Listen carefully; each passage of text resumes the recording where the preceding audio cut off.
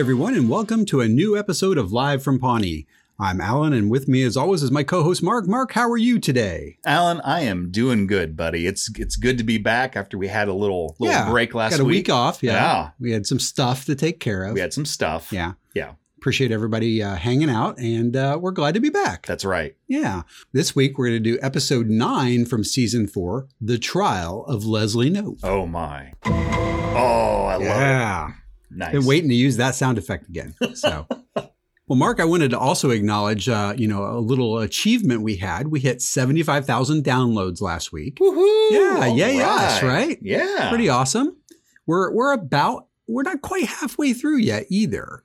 So maybe we can pick up some steam here in the second half and see if we can, hit 200,000 by the time we're all said and done. That would be fantastic. Alan, it's downloads like that allow us to live the lavish lifestyle that we have. Absolutely. Yeah. Royalties off this show have literally, Mark, added up to nickels. No, you know what? No, that's not true. I'm pretty sure we still have lost money. In fact, I'm sure of it. We're going to make it up in volume. Yes.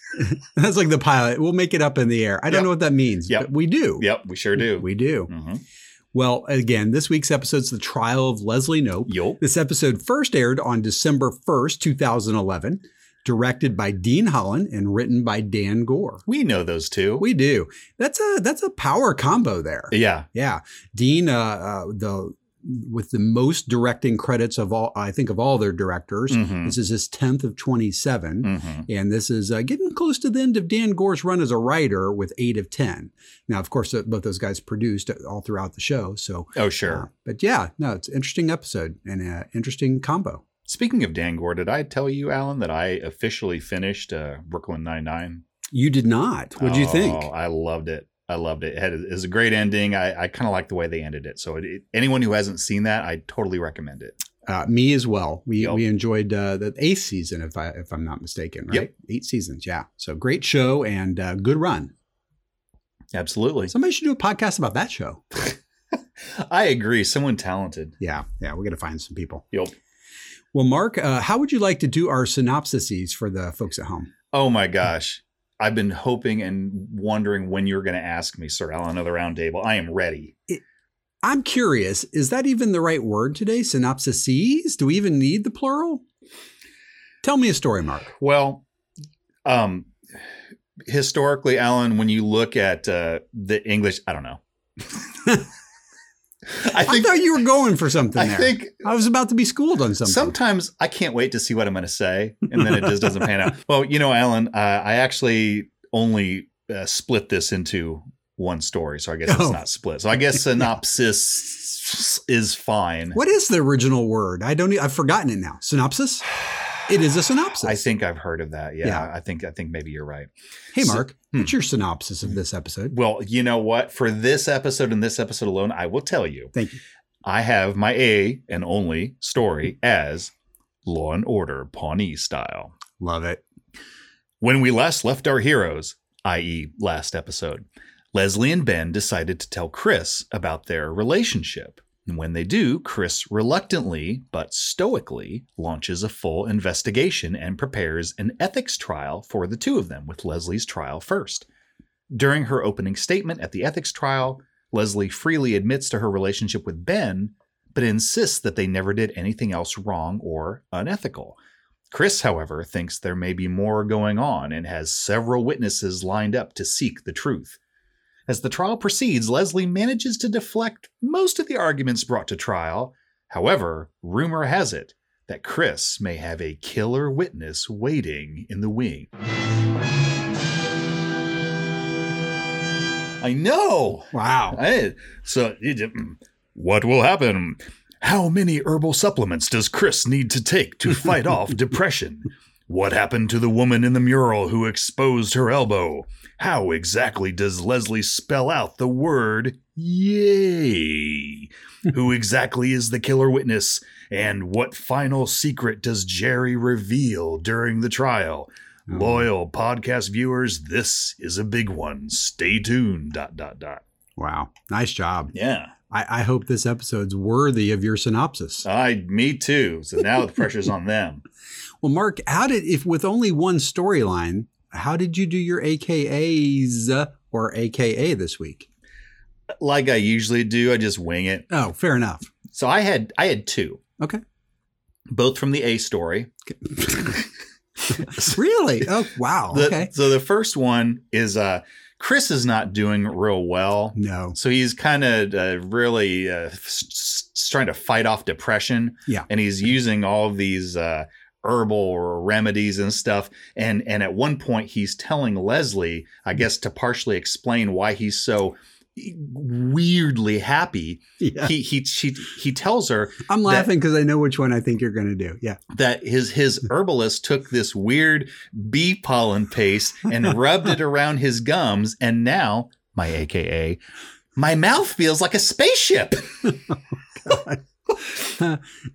that line gets me every time I watch this episode. Yeah, it's a good one. It was a good one. And then so that's from Chris. My other one is from Leslie, who I think has good advice for us all when she says, when you sit back and let your reputation be destroyed, you go down in history as a frozen whore. So, Contextually, it's even funnier. But yes. I suppose. Yeah. Yeah. Actually, out of context, it's pretty funny, too. How about you? What'd you have? Well, Mark, because we only had the one storyline and I was confident because the judges told me that was the correct answer. I decided to do one for Leslie, one for Ben, and one for Chris, since they're kind of like the main three. The triumvirate of this episode, if you will. Yeah, they're the three. They're the three. Yeah. Yeah. Not a throuple exactly, but they're the three. Yeah. Even though Ben has a interestingly small amount of screen time, he's important in this episode. If you see Chris with Ben, sometimes you wonder if they're a throuple. Yeah, well, that's true. Yeah. So my Leslie line, if you will, she's reflecting on something that she tries in the courtroom that didn't go so awesomely. And she goes, well, that went terribly. Just the way she said it made me laugh. Yep. My Ben line, I guess, was he's assuring her that he's going to be just outside. Mm-hmm. And they've decided that he's going to be on the other side of the wall that's right where this painting is. And he says, so if you miss me, just look at this wrinkled, hideous monster and you'll know I'm sitting out there rooting for you. Okay? Oh, I love that. Yep. And then my Chris line was yours. You took it. Oh, ha ha. All right. And now my mouth feels like a spaceship. That's such a weird combination of words. It is. Bravo to them. And funny. Yes. Yeah. And well done by that guy who delivered the line. Whatever his name is, Rob Lowe. He's going to make it. I think he might. All right, Mark. Well, should we get into our episode breakdown? You want to kick us off and tell us about the cold open? Absolutely. So this is kind of interesting, Alan. See if you agree with this. I clock this as one of the first non-plot relevant cold opens we've had in a long time. It's definitely, I think, the first in season 4. Right. And it's maybe going back to early season 3. It's been a minute. Right. Yeah. Not that that's bad. I thought it was interesting. Yeah. So we're at City Hall. You know what? Can I say one thing, though? Yeah. I'm going to. So, yeah, it's too late. While it's not plot relevant exactly, it did occur to me later that it's a bit of a reminder about Ron's feelings about security. Yes. Which allows a line later in the episode to actually land a little better. I noted that too. Okay, fair enough. Right. So yeah, and this is actually a fairly short cold open. I mean, we've had some that were way in excess of 2 minutes. This is less than 1 minute. And it's a meme. And it's very meme worthy. So here's what we're talking about, folks. We're at City Hall. And Ron is at his computer in his office, and he's bellowing for April. April! And she comes in. She's unflustered because she knows how he operates. He's not mad at her. So Ron asks April to explain how a pop-up ad knew his name, things he was interested in, all that sort of thing. And April attempts to explain the concept of cookies and sites learning about things he ordered, etc. And when Ron begins to show concern, April says that if he thinks that's bad, go to Google Earth and type in your address. And he does so. And April, you can see April beside him silently mouth the word, "Boo." Because she knows this is going to set him off. And you see Ron staring angrily at the screen. And then the next scene we see is Ron doing his Swanson fast walk with his computer and monitor out to the dumpster by City Hall and just throwing the whole damn thing in and then walking off. Hashtag meme-worthy moment. Yes, very much so. It's a classic. Oh, for sure. I remember Very seeing that funny. one a lot early in the meme days. Yeah. Well, and I know you and I, with our IT backgrounds, Oh, yeah. former nerds, we've felt that way about many PCs, Oh, yes. including the one I'm on today. In the dumpster with you, buddy. That's right. Yep. Well, Mark, from there, in our opening scene, it's time to pay the piper, and Ben and Leslie have told Chris about their relationship. And, as expected, Chris is literally shocked, and only partly by Ben's apparent change in taste. Leslie and Ben are in Chris's office. They're holding hands. They just told him about the relationship. As you said, Chris is shocked, and he seems more than a little conflicted. He loves them both and thinks that they are exemplary employees. That's the word Leslie was thinking of. But he is also launching a full investigation into the extent of their wrongdoing. And before he leaves, he asks Leslie to report first thing Monday morning to the council chambers for her ethics trial and subsequent punishment. And Ben says, "I told you you'd feel better," Yep. which is a great reference to a deleted scene that we actually didn't get to have in this. Oh, that's right. It still That's worked. right. Yeah. Well, even though Ben can't be in the hearing with Leslie, he can come in 2 hours early and leave a thoughtful gift for Leslie. But, that would have required him to actually come in 5.5 hours early so that he could be her there. So with this scene, we see something that we've seen before. We see a black screen with white lettering that says "The Trial of Leslie Knope." It doesn't actually say it because I said it. You just read it. It's 6:30 a.m. and we see Leslie sitting alone in the council chambers. And Ben enters the room a few seconds later, hoping to have snuck in before Leslie got there, which he realizes is a pipe dream. Yeah. Since she couldn't sleep and she apparently got there at 3 a.m., which I guess is fitting for her, just to get a feel of the room. It's kind of an over-prepared Leslie moment. Yes, absolutely. And Ben very sweetly gives her a Lil Sebastian plush horse toy that he had custom made for her. And Leslie expresses her concern about the trial to Ben, and he tries to comfort her. And Leslie tells him that she wishes they could go through this together. Actually, you know what? Hey, Harvey, can you play out the rest of this scene, buddy? Wish we could go through this together. Look, it's going to be okay. You're just gonna get a slap on the wrist, maybe a brief suspension. That's not okay. That's gonna go on my permanent record. I'm not the kind of person that has a permanent record. For me, a slap on the wrist is like a kick to the nuts. No, it isn't. What's gonna happen to you? Don't worry about me. Well, look, I'll be outside all day, right on the other side of that wall. So if you miss me, you just look at this wrinkled, hideous monster, and you'll know I'm sitting there, rooting for you. Okay? Okay. Go. Okay. Marcus Everett Langley was Pawnee's greatest lawyer at the turn of the century. His nickname was Old Stoneface because of his steely demeanor and because he got in an accident at the rock quarry and dynamite blew up his face. That explains why he looks like that. He looks like a human jigsaw puzzle. A little bit. Yeah. Yeah, he really does. Yeah, it's frightening if you don't know what you're looking at. Yep. Well, Mark, we open up in the council chambers and the trial is about to begin, and we get our first glimpse of a totally stressed out Chris Traeger, and he is radiating pure joy. Wait, that can't be right. Mark, what's going on here?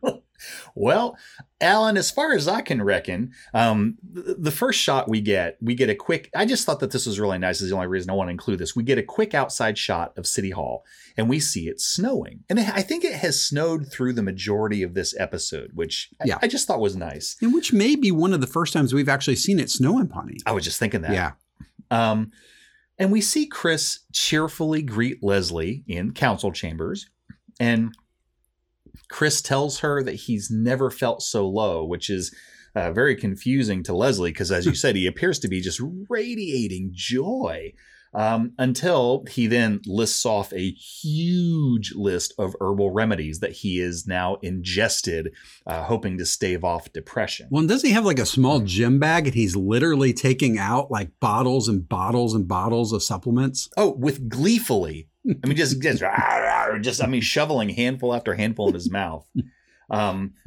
So the trial starts, the preliminary, I guess, for the trial, and the chair of the ethics committee, Mr. Allenbach, describes the scope of what they want to accomplish today, which is basically determining whether Leslie violated any municipal rules or laws due to her relationship with Ben.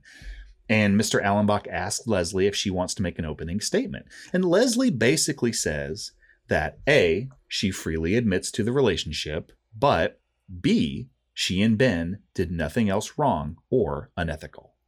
There you go. Well, and this, this is where our AKA came from about Chris's spaceship mouth. Oh, that's right. Yes. Yeah. And it also kind of sets up this painting that we see that set up your AKA about being the frozen whore. Oh, yeah. There's a woman named Sarah Nelson Quindle, and in 1849, she exposed her elbow outdoor, which was a Class A felony. Right. And although she felt the law unjust, she acknowledged she had broken it and nobly accepted her punishment to be set adrift Lake Michigan as a human popsicle. Wow. Gotta love punny. Yup. Well, I hope Leslie fares better here in her trial. Yep. Mark, as the trial kicks off. In the Pawnee criminal justice system, the people are represented by two separate yet equally important groups. The Leslie Nopes, who just want to have a boyfriend with a cute face, and the Chris Tragers, who want to destroy them. These are their stories. That is ridiculous. Oh, my God. Sometimes we have fun here. Sometimes. Well, Mark, in fact, we also learned that Leslie did receive special treatment from Ben in this scene, including adorable nicknames and amazing back rubs. And, well, maybe that's about it. He meant professionally. Oh. Good Lord. Chris asks Leslie a few basic questions, such as, what day did your relationship with Ben Wyatt begin? Did you ever receive special treatment as a result of your relationship? Did you break any local, state, or federal laws trying to cover up your relationship? The usual. Sure. And Leslie answers these in a straightforward and honest way, denying that they ever did anything wrong. Mr. Allenbach notes that Chris will be calling 14 witnesses to participate in this trial. And Leslie's a little nonplussed by this. Why so many? And asks him why. Like, I've already admitted to breaking your rule. And I thought this was interesting. Chris gets a little perturbed here and says, it's not my rule, Leslie.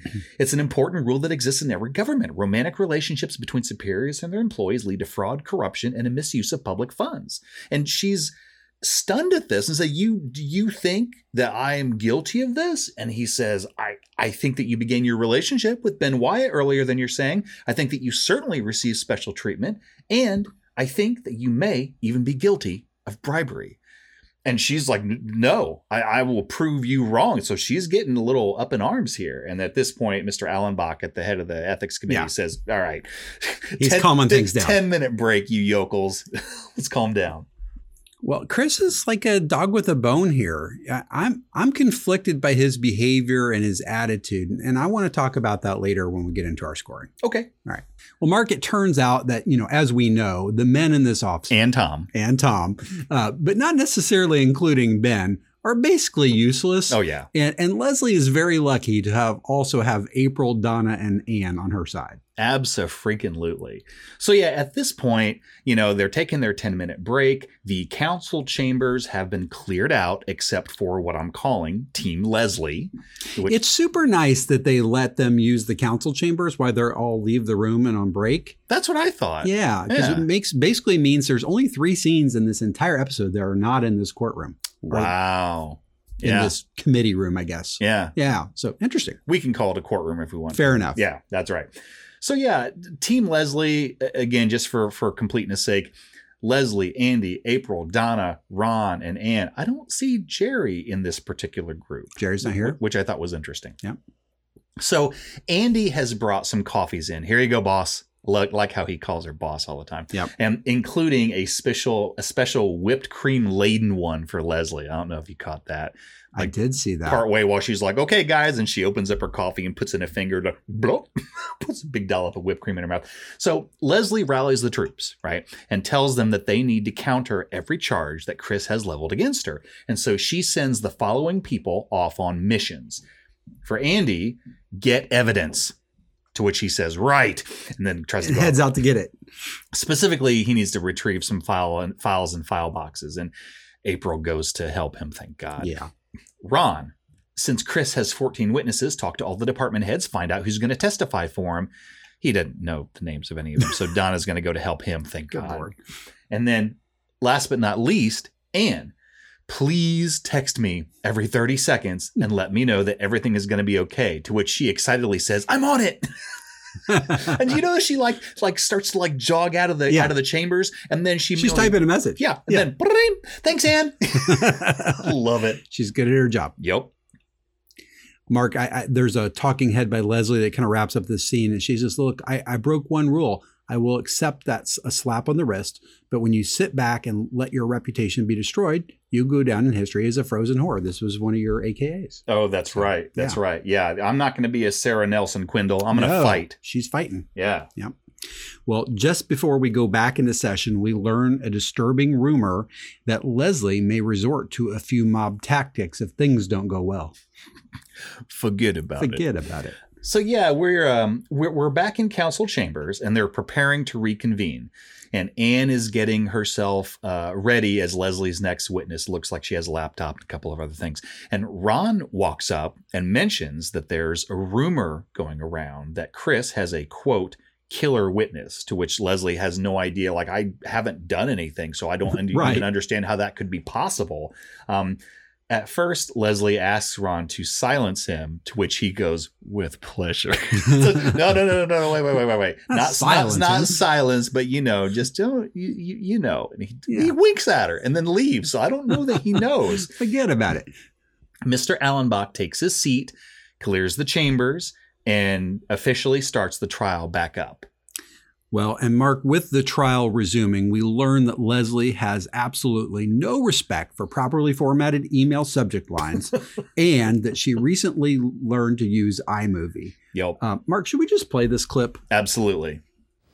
Clear this chamber, please. Miss Perkins, Chris Traeger has questioned when my relationship with Ben Wyatt began. I'd like to direct you to your inbox, and specifically an email entitled Yay. That's Y-A and 18 Y's and 44 exclamation points. Yes, it is an email from you. Oh, and there's an attachment. Intriguing. Could you play the attachment, please? Sure. In a world on the brink of financial meltdown. In a town unlike any other. An adorable man with a cute face. And the future president of the United States. What? Went from being friends to being so much more. Anne! Ben and I hooked up last night. Ah! And I learned how to use iMovie. Call me later. Bye. So, what was the date you received that email? May 12th. May 12th. The day after we returned from Indianapolis.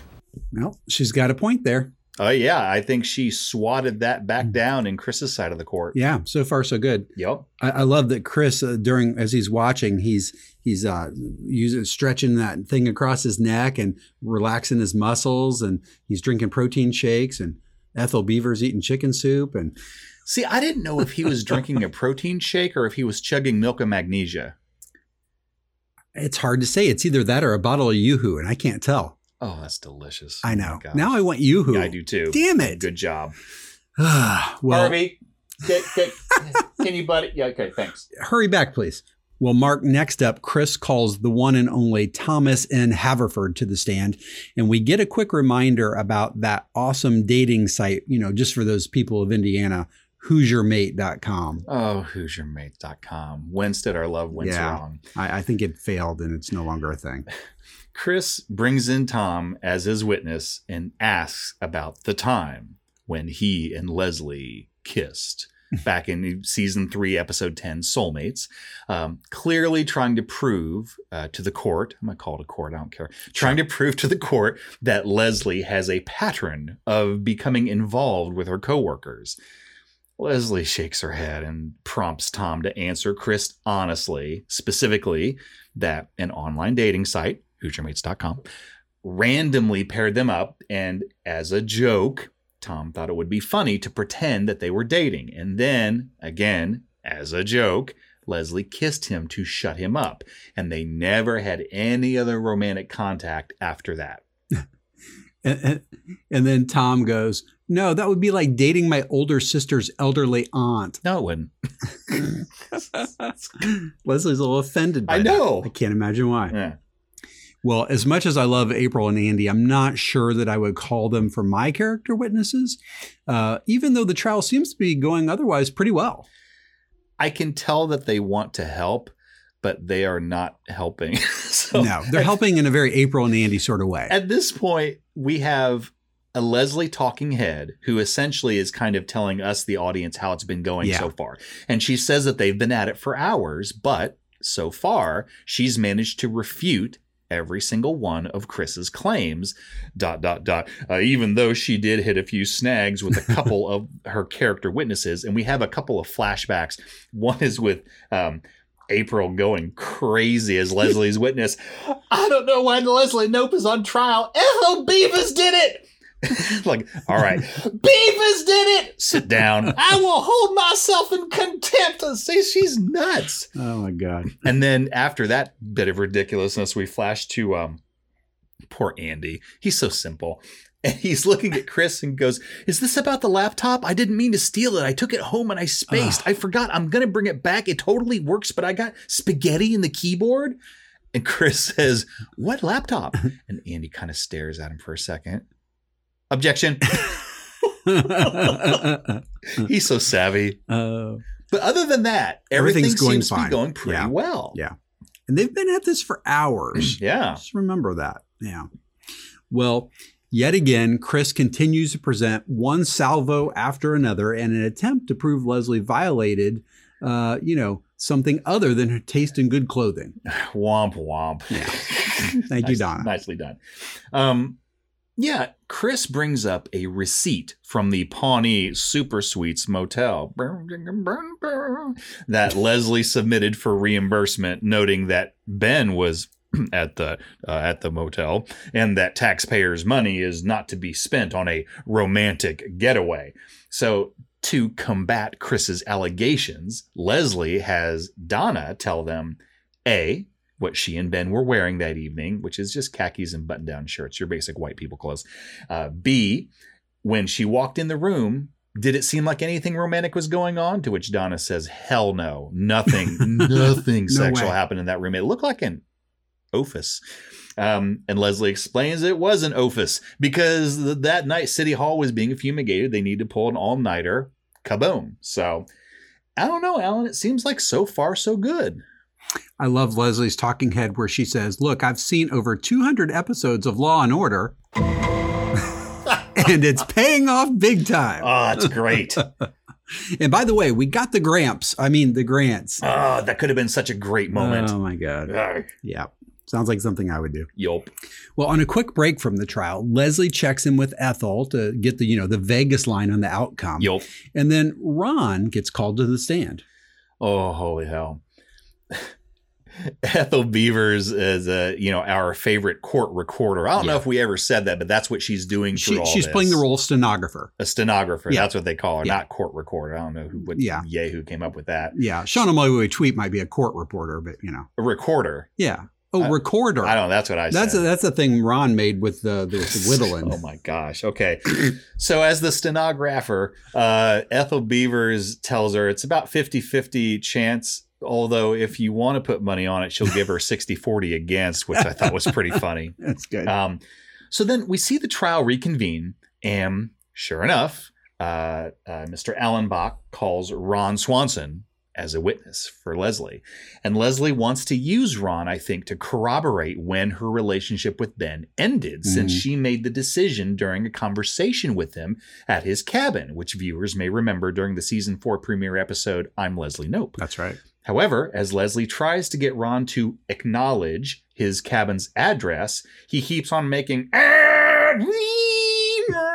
loud, obnoxious noises so as to obfuscate to the stenographer the actual address. Since he not only does he not like to give out his address, but he doesn't want to have it on official record, for crying out loud. That's right.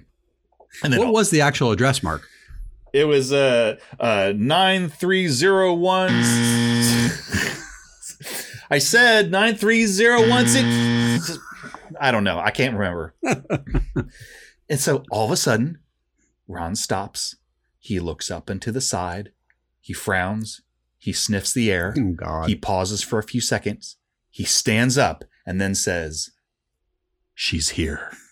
When Leslie asks who's here, he says, "My ex-wife, Tammy too. I can smell the sulfur coming off her cloven hooves."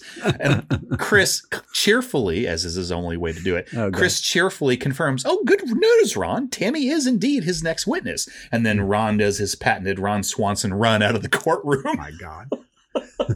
That's how you knew it was Tammy too. He took time to smell her. Yeah. And then react. Yeah. If it were Tammy 1 and he smelled her, he would have just ran. Yeah. Yeah. I think so. Yeah. Order of crises. That's right. Yeah. Like Tammy 2 is DEFCON 2. Tammy 1 Exactly. is DEFCON 1. Yep. Well, Mark, despite the smell of sulfur and the loud clippity-clop of her cloven hooves, Tammy 2 does take the stand, and we're about to find out exactly how damning her testimony will be to Leslie. This is scary stuff. This very well may be the killer witness. You've got a sociopath that'll say just about anything here, after all. So we see Tammy 2 enter the courtroom and sit down. And Chris asks her if she has any incriminating evidence on Leslie and Ben. And at first she's like, "Oh, yeah." But when Chris reminds her that she's under oath and if she lies, he will fire her and have her prosecuted, she quickly says, "Oh, you cut me off. I don't have any evidence." Oh, Chris, so silly. Okay, bye, guys. Leslie, have fun with the trial. Yay. And so she pats her on the back and she runs out. Oh, God. And Leslie kind of glances over and Ethel Beavers gives her a thumbs up. So I think the thought process here is we're in the clear. That may have been the killer witness. Yeah. And Chris kind of surprisingly scared her off. We may be good to go here. Yeah. So Leslie tells the court she thinks she's proven without the shadow of a doubt that she and Ben have not broken any rules other than dating each other. And Chris agrees so far. Yeah, that seems to be the case. But he does have one last witness, George Williams from Public Works. And at first, Leslie is nonplussed by this, but then she sees George enter the courtroom and recognizes him as the maintenance worker who caught her and Ben making out at the Little Sebastian Memorial, who she subsequently bribed to keep her relationship with Ben quiet. No! My gosh. I can't even take this anymore. Oh, my God. Oh, yeah. And he's also a NASCAR enthusiast. Allegedly, Your Honor. Yes. Well, as interesting tidbits go, that one's a bit of a doozy, Mark, but hopefully George has forgotten all about the Harvest Festival and we can finally just send everybody home. Oh, I hope so. Yeah. Let's see what happens. Yeah, let's do. What happens here? That's not what happened. No, it's not. So George Williams from Public Works comes in now, and he's seated as a witness, and Chris is asking him questions. Hey, Harvey, can you go ahead and play this clip, buddy? You were saying that you saw Ben Wyatt and Leslie Knope kissing at Little Sebastian's Memorial? Yeah. Can you identify Leslie Knope in this chamber? She's right there. Right. And what happened after this incident? Well, I got real nervous. They came up to me and they told me to forget what I saw. What you saw was not what you think it is. I have a gift certificate, actually, for you. Oh, my God. And then they gave me a $50 gift certificate to a spa and said... And thank you for your discretion. And did you use it? Yeah. I got a facial. My wife said my skin was luminous. That's enough. Now, in order to cover up their illicit affair, Ben Wyatt and Leslie Knope bribed a city employee. George, I noticed that you're wearing glasses, yet on the day in question, I don't recall you wearing glasses.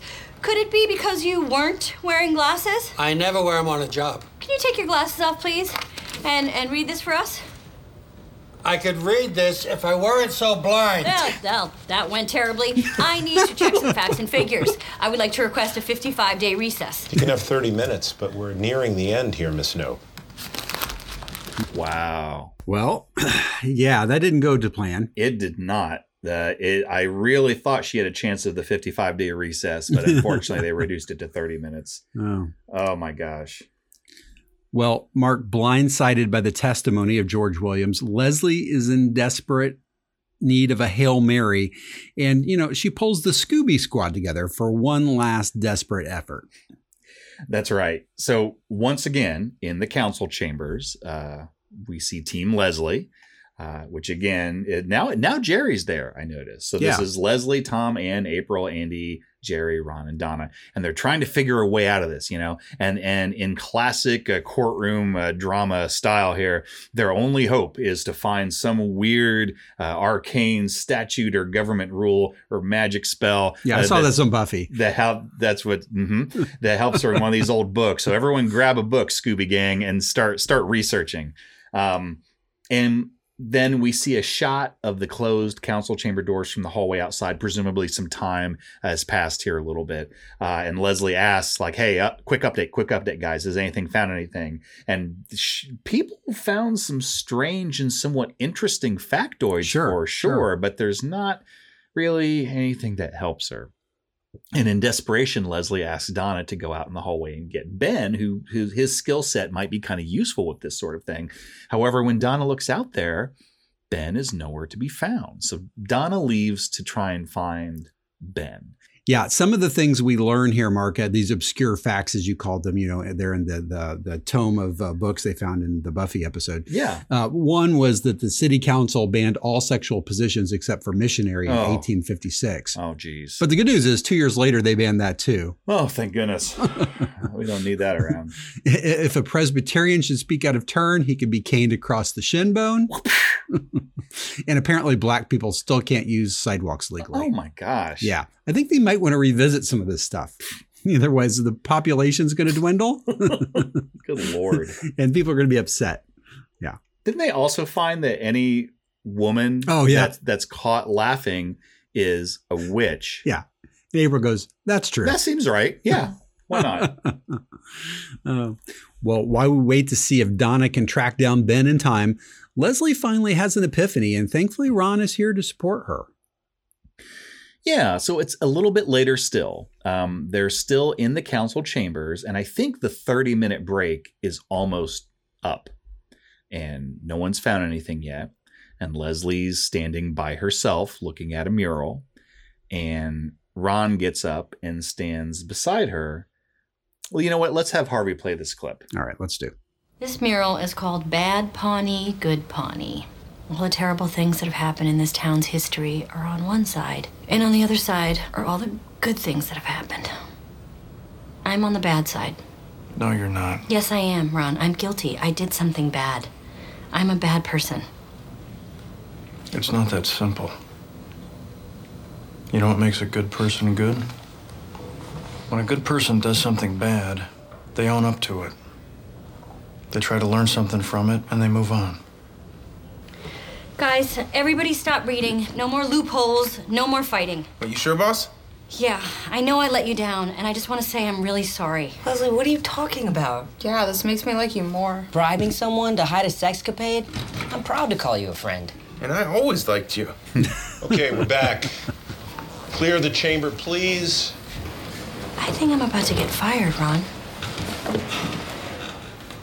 Well, Alan, it's not looking good for our heroes. It is not. Yep. Well, at this point, there is no more to say. The ethics committee is being seated, and we're going to learn the outcome of the trial of Leslie Knope.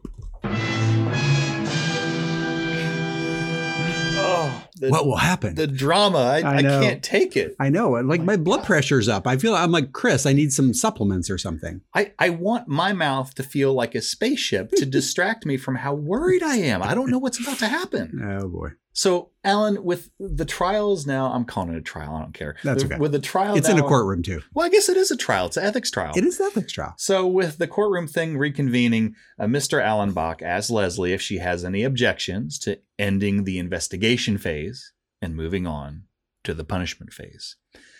And Leslie has no objections. And so the council hereby hands down the following judgment.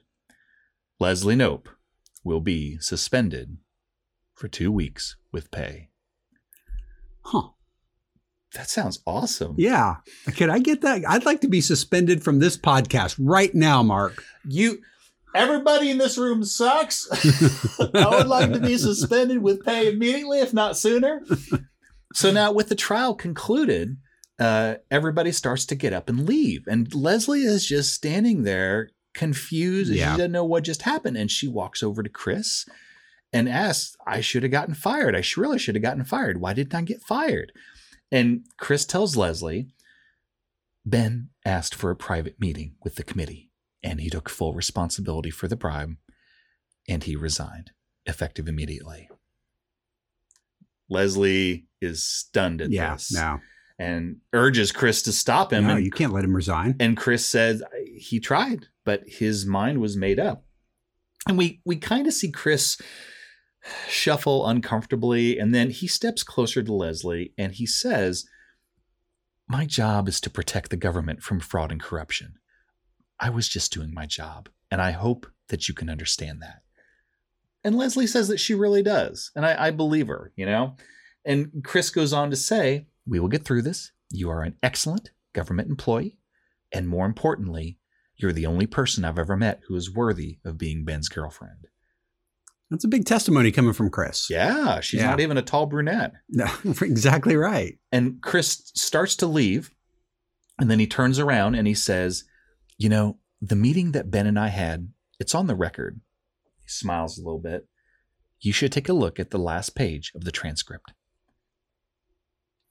Well, Mark, this next scene is a very interesting one, using an interesting blend of flashback and narrator to let us know exactly what went down during Ben's private meeting with the council.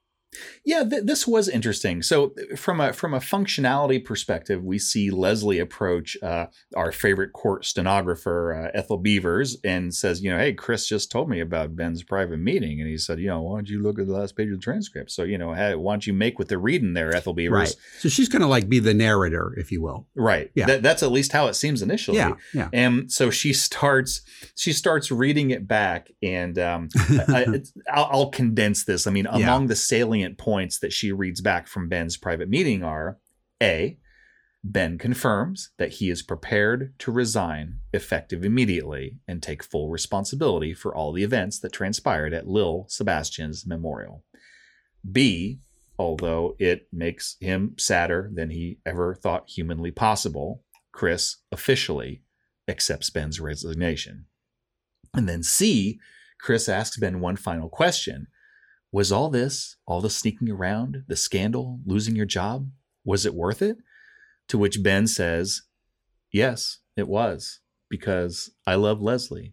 I want to be with her. I don't want to hide the way I feel about her anymore. So yeah, it was worth it because I'm in love with Leslie Knope.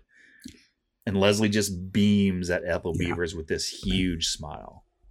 I love the way Ethel captured the moment really well. And as they swap back and forth, you know, it starts off with her at the very beginning where he says, you know, Mr. Wyatt, Chris, for God's sakes, would you mind not jumping for a while? And then, you know, he says, Mr. Traeger, sorry, Ben, but this is how I fight depression. So, you know, she's really capturing everything.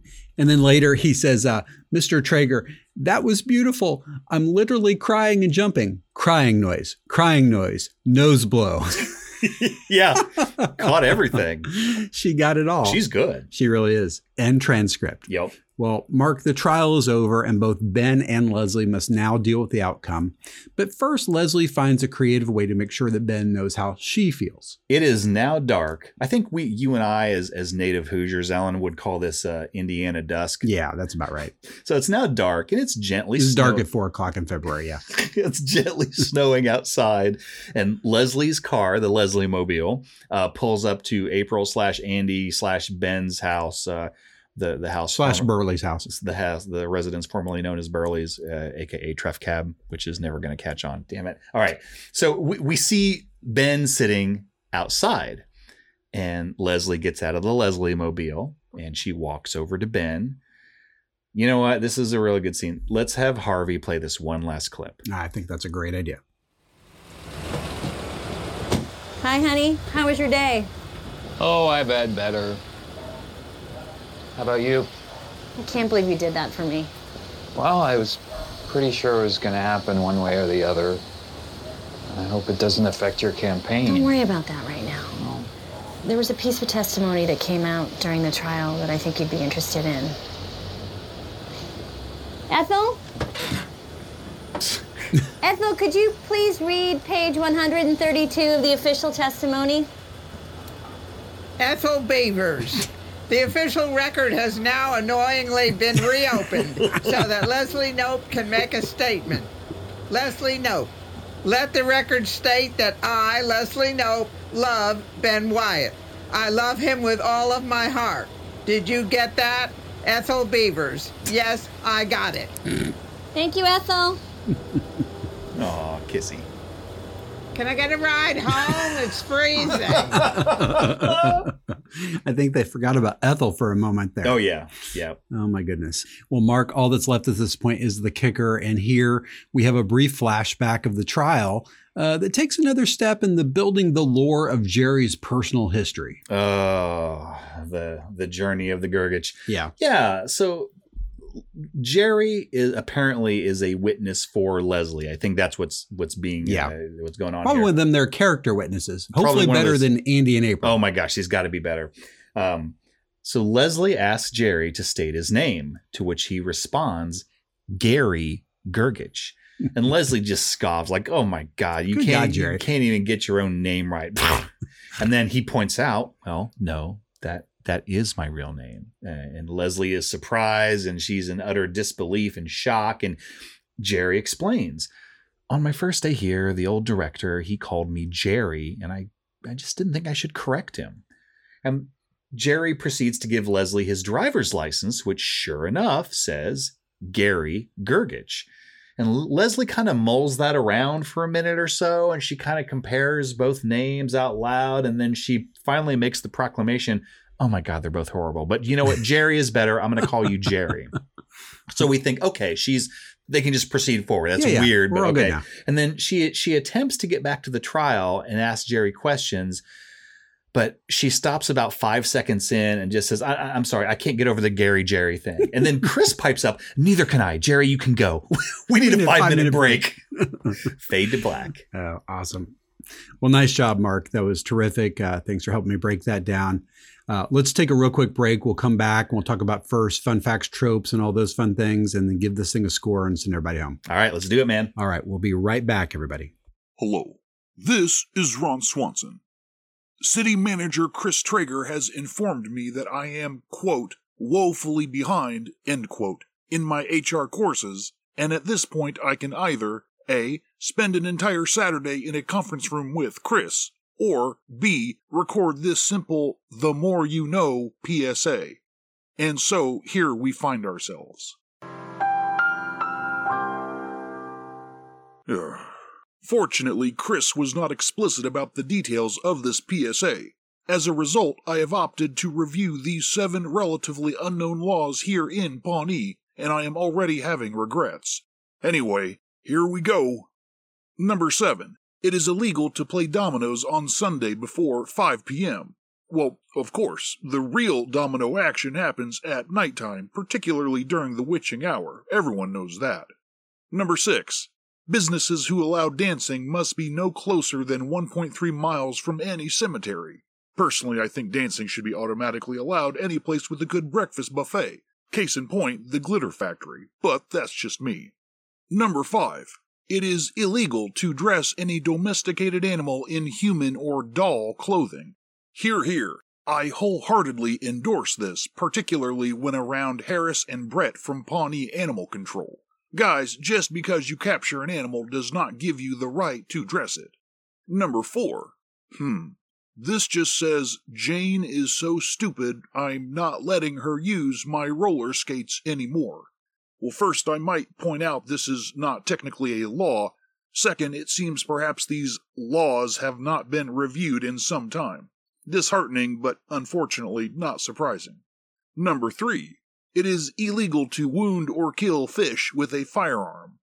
Unless, perhaps the fish is really asking for it, because, some fishes are just snarky know-it-alls.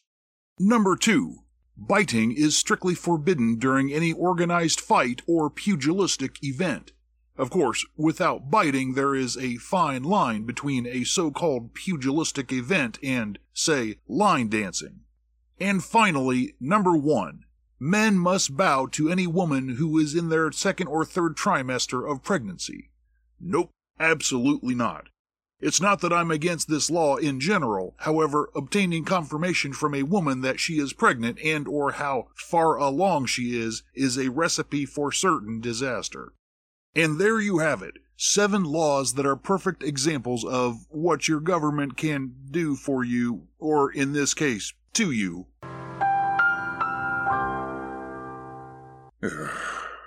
Thus ends the PSA. Thank you. That is all.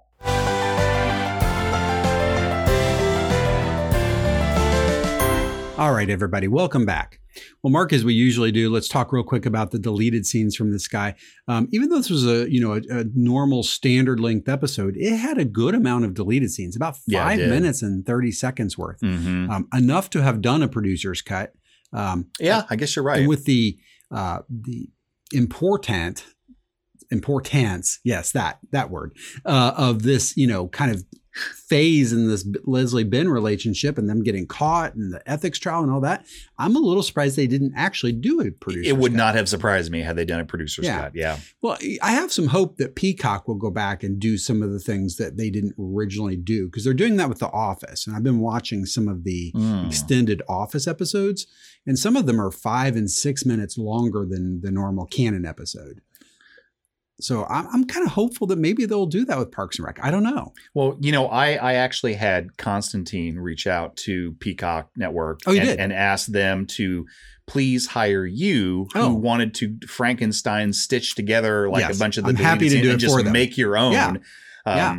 I could stitch these two together and we'd have like a 27-minute episode. Oh, I'd love that. Yeah, it'd be pretty interesting. Well, from the deleted scenes, there are a couple, like usual, there are some funny ones and there's some that are okay. I guess my favorite is the one, Andy references when he's, character testimonying for, if that's a word, for Leslie, that he got the spaghetti in the laptop. Oh, yeah. Well, he's got the laptop in the sink, submerged. Yeah. And he's got a pop brush out scrubbing it. It's fine. Just like it's, basically a broiling pan. Yeah.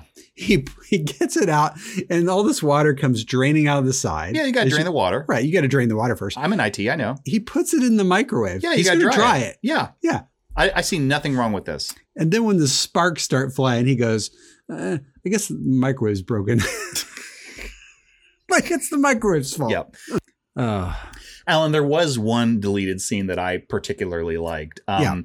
It was where, this episode was very mural heavy. It was. And speaking of heavy murals, good point, this particular deleted scene was, I think maybe the title is just like Pawnee Lady Justice. Yeah. And it's a lady and standing there and justice, and she's standing there on a thing, and she's holding another thing that's like a scale, like the scale of justice. Yeah, of course. And the thing is, when this mural was created, Alan, they thought we want to embody the typical Pawnee citizen. So this lady may be pushing 3 bills, and Leslie referred to her as pudgy. The meaty, pudgy hands of Lady Justice, which, that is fine and good and everything. Yeah. And she's holding the scale of justice, except I think maybe they went a little bit overboard on account of, in her other hand, she has a cheeseburger. That is just the best. Oh my God. I wonder if she got that at Food and Stuff. Oh my gosh. Yeah. Or the Sweetums Burger division. Oh, no. It's what's the one company? We haven't met them yet, but we're about to. But we got Paunch Burger coming up. Oh, yeah. Yeah, that's it. Yeah. So that's going to be good. That's I'm a looking great forward to tie-in. that. Yeah, me too. Yeah. Well, if you've got the DVDs, check out, there's about 9 deleted scenes. Check those out. Absolutely. Mark, on first tropes and fun facts, I had a little bit of everything this week. How about you? I had a little bit of everything except goofs. I didn't clock any goofs. Okay. Well, I've got one that I can't say I found, but I'll talk about it. I didn't have a whole lot with firsts. I had 2 very basic ones. I said, this is the first time that Leslie and Ben officially revealed their relationship. And I also said that this is the first time that officially Jerry reveals his real name is Gary. Now, if we remember from last episode, we learned through, those that were clever and observant like us, yes. And could freeze definitely the DVD us. there. Yeah, definitely us. No problem. And then we saw we didn't read that off the internet. His old 70s ID yeah. Had Gary on it. So we knew from last episode, but this is the first time that he officially, okay, everybody, my name's Gary. Yeah. It became canon officially last episode, but right. Now everyone knows. So what I missed, what'd you have? I'll talk about that. That's actually the source of the goof. But first on firsts, see what I did there? Yeah. I said single plot line. First, I think, episode we've covered that only had an A story. What about Rock Show? I believe there's a B story in Rock Show. I'm not positive. Is the B story that you don't want to be wrong? That's definitely the C story. I don't know if it's the B story. No, you know what? Even if that were the case, it's like there's only maybe 2 or 3 in existence. Rare. It's a lot like you said. We haven't had one in a long, long time. Yeah. But maybe I'm right and maybe you're wrong. We'll see. I mean, who knows? I mean, look, anything is possible in this wide universe. Sure it is. Whatever. Yeah. We'll check back in next time. We'll see. Yeah. Okay, fine. Especially if I'm right. Yeah. You can guarantee we'll hear about it then. If you're right, I guarantee you it will get edited out. Anyway. That's a good observation though. I mean, worst case scenario, it's been a while. It was. Yeah. Mark, on tropes, what you got? I got a few here. I have one that I was very excited about just because it really, really made me laugh. And I think that you would agree with this. Okay.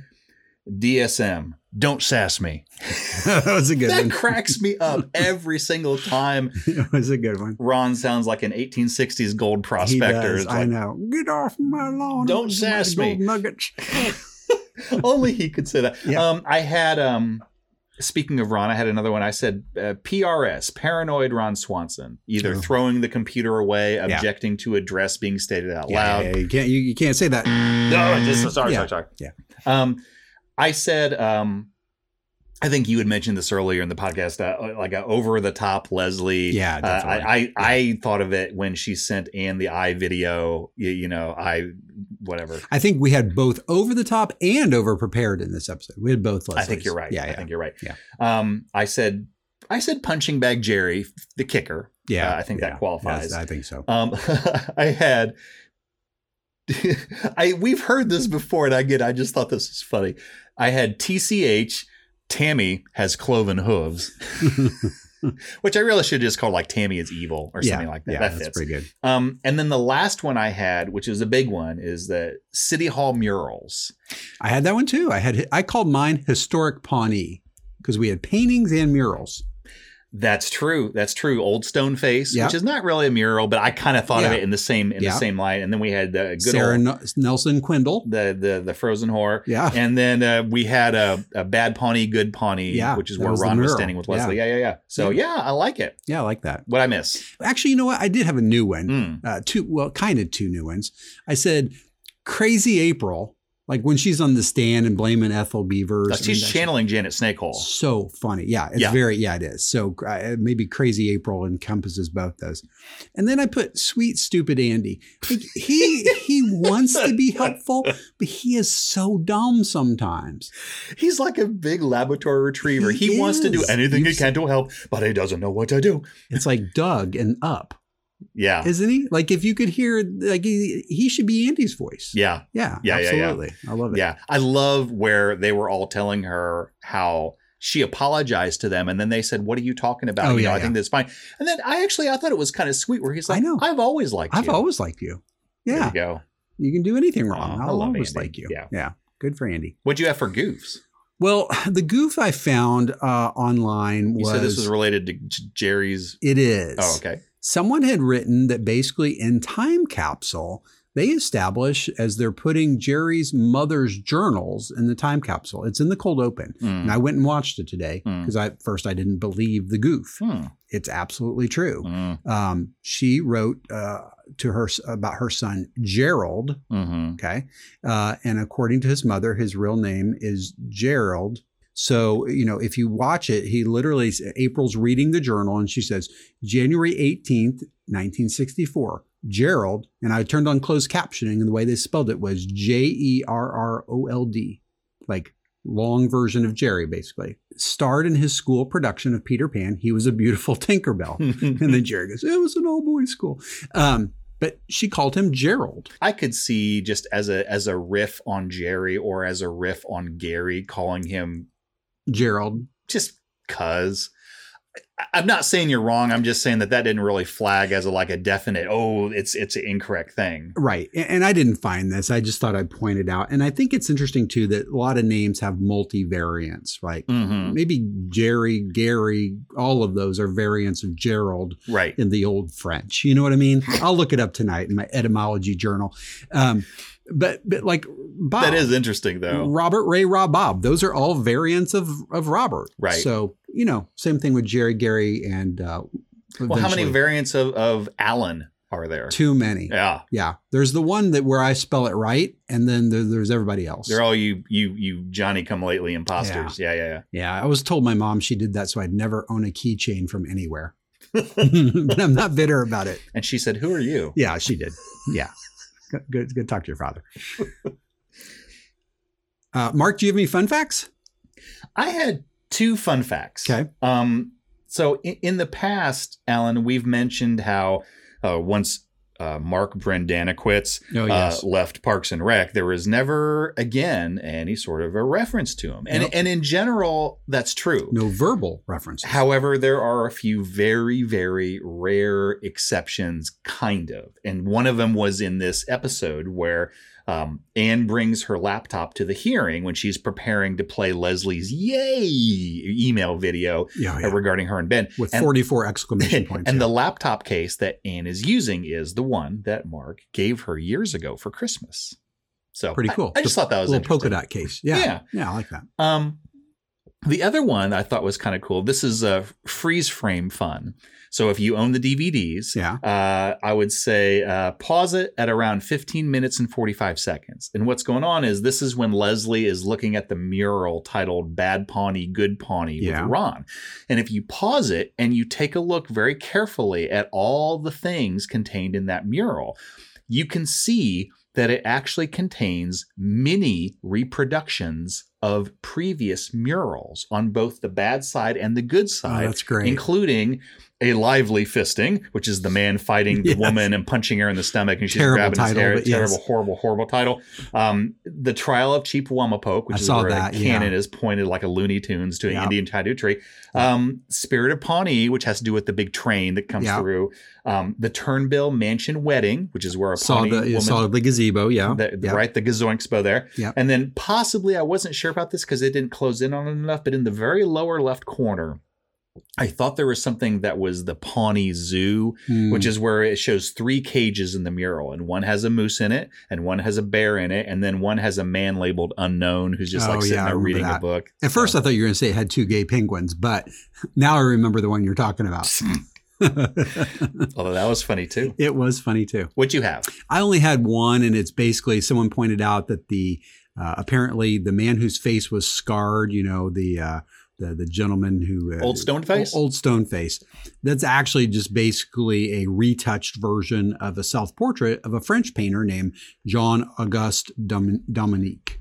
So so interesting. That's French for face blowed up. For Stoneface. That's weird. Yeah. All right, Mark. Well, let's get to the scores and get this thing done. All right, let's do it. Oh, I love there it is. Judge it. Let the judgment begin. All right. Well, Alan, as you know, for quite a while now, we've both been submitting choices for MVP. Whatever. Who's your MVP, Mark? So I'm going to tell you who the right choice is, and we'll hear the other one later. My MVP for this episode is Rob Lowe as Chris Traeger. Okay. And so here's my reason. Plead your case. I will plead my case, Your Honor, if you will, per se. Chris's very nature, I think you would agree with this. His nature makes it so that if he's not written carefully, he can often seem like a cartoon, like more cartoonish than real, right? I'd agree. And being cartoonish can be funny, but it makes it hard to genuinely care about the character. Yeah. And I think that's been one of the weaknesses that in the past Chris has had. So here I thought the writers did a fantastic job with him. From his beaming smile when he was telling Leslie how miserable he was and his mouth was like a spaceship, to his over-the-top freaking glee at eating all of those vitamins and pills in court. Yeah. Rob Lowe's performance, I thought, was just freaking outstanding. It's pretty exceptional. Yeah, it really is. In a lot of ways, I also thought it was pretty cool. Chris, I would say, played the villain in a lot of ways in this episode. I would agree. And I think, and I'm going to say a bit about that. And I think he did it successfully, like without betraying like who he is as a person, which made it work for me. He has a natural odd intensity. Like he always has had this. And I feel like his odd intensity worked really well in this courtroom. It's very much a setting. type A kind of thing. Yeah. Yes, very much so. And at the same time, he eventually ends up showing caring and kindness towards Ben and Leslie. So I loved it. So suffice to say, for the first time in a long time, Chris seems like a well-rounded, interesting character, and I thought that the episode clearly benefited from it. I'll go as far as to say that this was the best Chris episode for me since I got to go back to the beginning of season 3 with flu season. Yeah. So I really, really, really liked Chris. I've missed this Chris. Interesting. Okay. All right. I'll take that. I'll park it and we'll revisit it. Fair enough. Yeah. So as far as the episode goes, I thought that they did something really cool here. In a lot of ways, this feels like sort of an episode of another show that I think you and I really like, Alan, Community, which takes something, for those of you who haven't seen Community, I would highly recommend it. It's Absolutely. a very, very good show. Yep. And Community takes something as woefully mundane as a community college study group, which you think, oh my God, this sounds I thought the premise was dumb. Sounds horrible. Yeah. I'm going to hate this. Yeah. And they use it to create outlandish, crazy parodies of any number of topics and genres. Like you got apocalyptic paintball wars, you got alternate timelines, you got zombie outbreaks, claymation. I mean, just you name it. Yeah. So here I thought they did kind of the same thing with Parks and Rec and made it into kind of like a Law and Order or courtroom drama episode. I mean, not 100%, but Right. you get what I'm saying. Yeah. And it really worked for me. I liked it.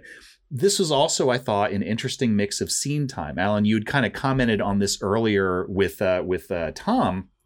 And I agree with you. I wouldn't say that everyone had equal screen time by a long shot. This is a very heavy Leslie and Chris, and to some extent Ben, episode. But beyond those 3 core characters, it feels like everyone else on Team Leslie, kind of split the screen time pretty well, like with funny and decently good scenes from everybody. You know, you had the nice cold open for Ron and April. You had Ron smelling the presence of Tammy 2 and doing his Ron Swanson 1 out of the courtroom. Yeah, and his willingness to go forget about it. Yeah. You had doses of ridiculous antics from April. Ethel Beavis did it! And then Andy, what laptop? Objection.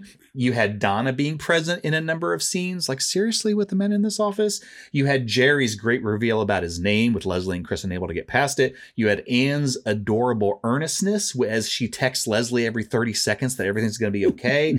You had Tom, this is what I thought, in small, funny, satisfying doses without it being too much Tom or too annoying Tom. I would agree with both those. So I like this. And Alan, I think that we've talked about this on the podcast before too, but for me, some of the most satisfying moments come from when the entire gang comes together as a team to deal with an issue or accomplish a task. This one was no exception. I really liked how they all rallied behind Leslie. And even Chris, to some extent, like despite him playing the antagonist, I would say. I mean, at least at the very end. And Alan, maybe others saw this coming, but I didn't. From a plot/story arc perspective, I appreciate the minor details that ended up coming back and playing a role in how things went in court. You've got Leslie kissing Tom in front of Chris from Soulmates. You've got Leslie joining Ron at his cabin to run away from her problems, and I'm Leslie Knope.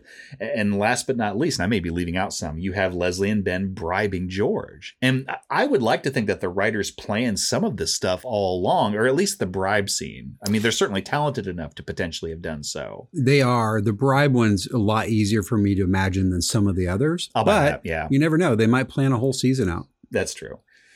And I got to admit, I felt a little scared for Leslie when right before the judgment was handed down, she said, I think I'm about to get fired, Ron. Yeah. And I know logically, I had my security blanket and I was sucking my thumb there. And I know logically Leslie would not be leaving the show because duh. Yeah. But at the same time, I care about Leslie enough as a character that I was a little worried at the moment, you know?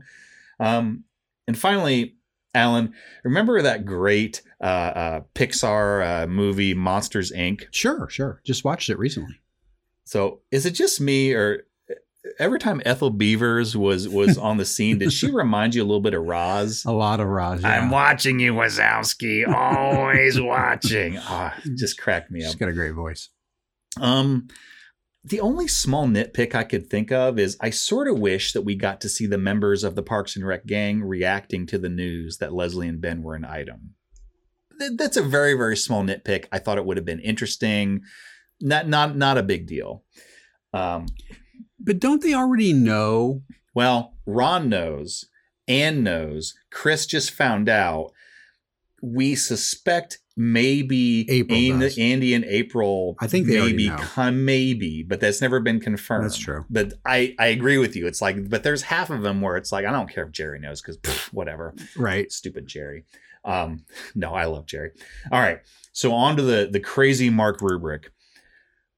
I thought that this story was well written. I thought it was funny. It was engaging. I was captivated by it. I thought it had a big plot relevance for the season arc. I'm going to give it a 4.5 base score. It's pretty high, but I thought it deserved some big points there. I'm going to give 1 whole point to a freaking outstanding performance by my episode MVP, Rob Lowe as Chris Traeger. I'm going to give another half point for what I thought was a great performance all the way through by Amy Poehler as Leslie Knope. I mean, it centered so much on her. Yeah. She had to have done a good job. Otherwise it would have fallen apart. And I thought she did a great job. She made it look easy. She certainly did. And then, Alan, I've done this before. Sometimes things will happen in the episode and I can't warrant giving, because I'm not allowed to do quarter points. So I can't warrant giving something a half point, but I'll combine certain things. Sure, I've seen you cheat. Yeah, I know. So this is my cheating thing where I do my combo points. So I'm going to give half a point for what I call the bookend combo, which is the Ron April cold open and the Jerry kicker with the name reveal. I thought those bookends were deserving combined for a half point. Okay. I'm going to give another half point for what I called the Ron and Tammy combo. So you got Ron's address objections, Ron smelling Tammy 2 and running in his little Ron Swanson way out of the courtroom, and the appearance, however short, by Megan Mullally as Tammy 2. Yeah. So that combo, a half point. I'm going to do another half point for what I call the love combo, which is Ethel Beavers in this episode in general, because she's awesome. She's great, yeah. And then the Leslie/Ben sweet ending, which I just really, really liked. I'm a sucker. It's one of my favorites. And then one more half point for what I call the sweet combo, which is the old stone face thing, like that whole thing. Because both the picture was funny, but also the concept of Ben being there with Leslie even when he couldn't be. And then also combined with the little Sebastian plushie that Ben made for Leslie. Like, are you kidding me? How dorkily sweet was that? I'm going to give one more half point for a fantastic series of Pawnee murals through this episode. And I'm going to give one more final half point for Ben's act of selflessness for Leslie and the bold plot move for the show to have Ben resign. Yeah. Which I didn't see it coming. So go figure. So Alan, you add all those points up and you come up with 9 little Sebastians. This was a really strong, satisfying episode for me, and I thoroughly enjoyed it. So That's it for me. What do you got, man? I'm going to disagree with you first to start off. All right. About the MVP. Okay. So actually, I thought Rob Lowe did a great job. I had trouble in a couple cases with the way he was written. So I thought he's this weird mix of determined to find Leslie guilty and yet hoping he doesn't. So in that way, I'm like, okay, I get that. That's kind of neat. I thought that was good fascinating. on you, Yeah. right? And yet he's so bulldogish about 14 witnesses, and there's that one scene where he literally just lays it out and says, I think your relationship with Ben began early in your saying. I think that you benefited from him being your boss, and I think that you probably maybe bribed somebody. So, and while 1 and 3 are true, I don't believe 2 is true. I don't believe that she got any special treatment from Ben whatsoever. Right. And her defense of that is excellent. I mean, she basically says, look, with the previous city managers, I about 40% of the time I get what I want. Right. With Ben, it's like 30. Right. So, I just, even if Chris did know, and he obviously did in the sense that he was going to bring George as a witness, there's something about it that bothered me. I don't know. So just a really quick counterpoint, because I totally see what you're saying. You remember that great show, Star Trek: The Next Generation? I've heard of it. Yeah. There is an episode on this. This shows you how old and what a nerd I am. Sure. There is an episode where there was a courtroom drama scene, and they were trying to prove whether or not Data was human. And it was called The Measure of a Man. Yeah, I know that episode. And yeah. right, a nerd friend of mine told me about it. And Riker basically Who's that? He's a number 2. He said number, doesn't matter. Anyway, Riker had to take the side of the courtroom that said Data is not human. Yeah. And he hated himself for doing it. And yet he was like, this is my job. I get this it. kind of reminded me of that without quite all the gravitas and stuff.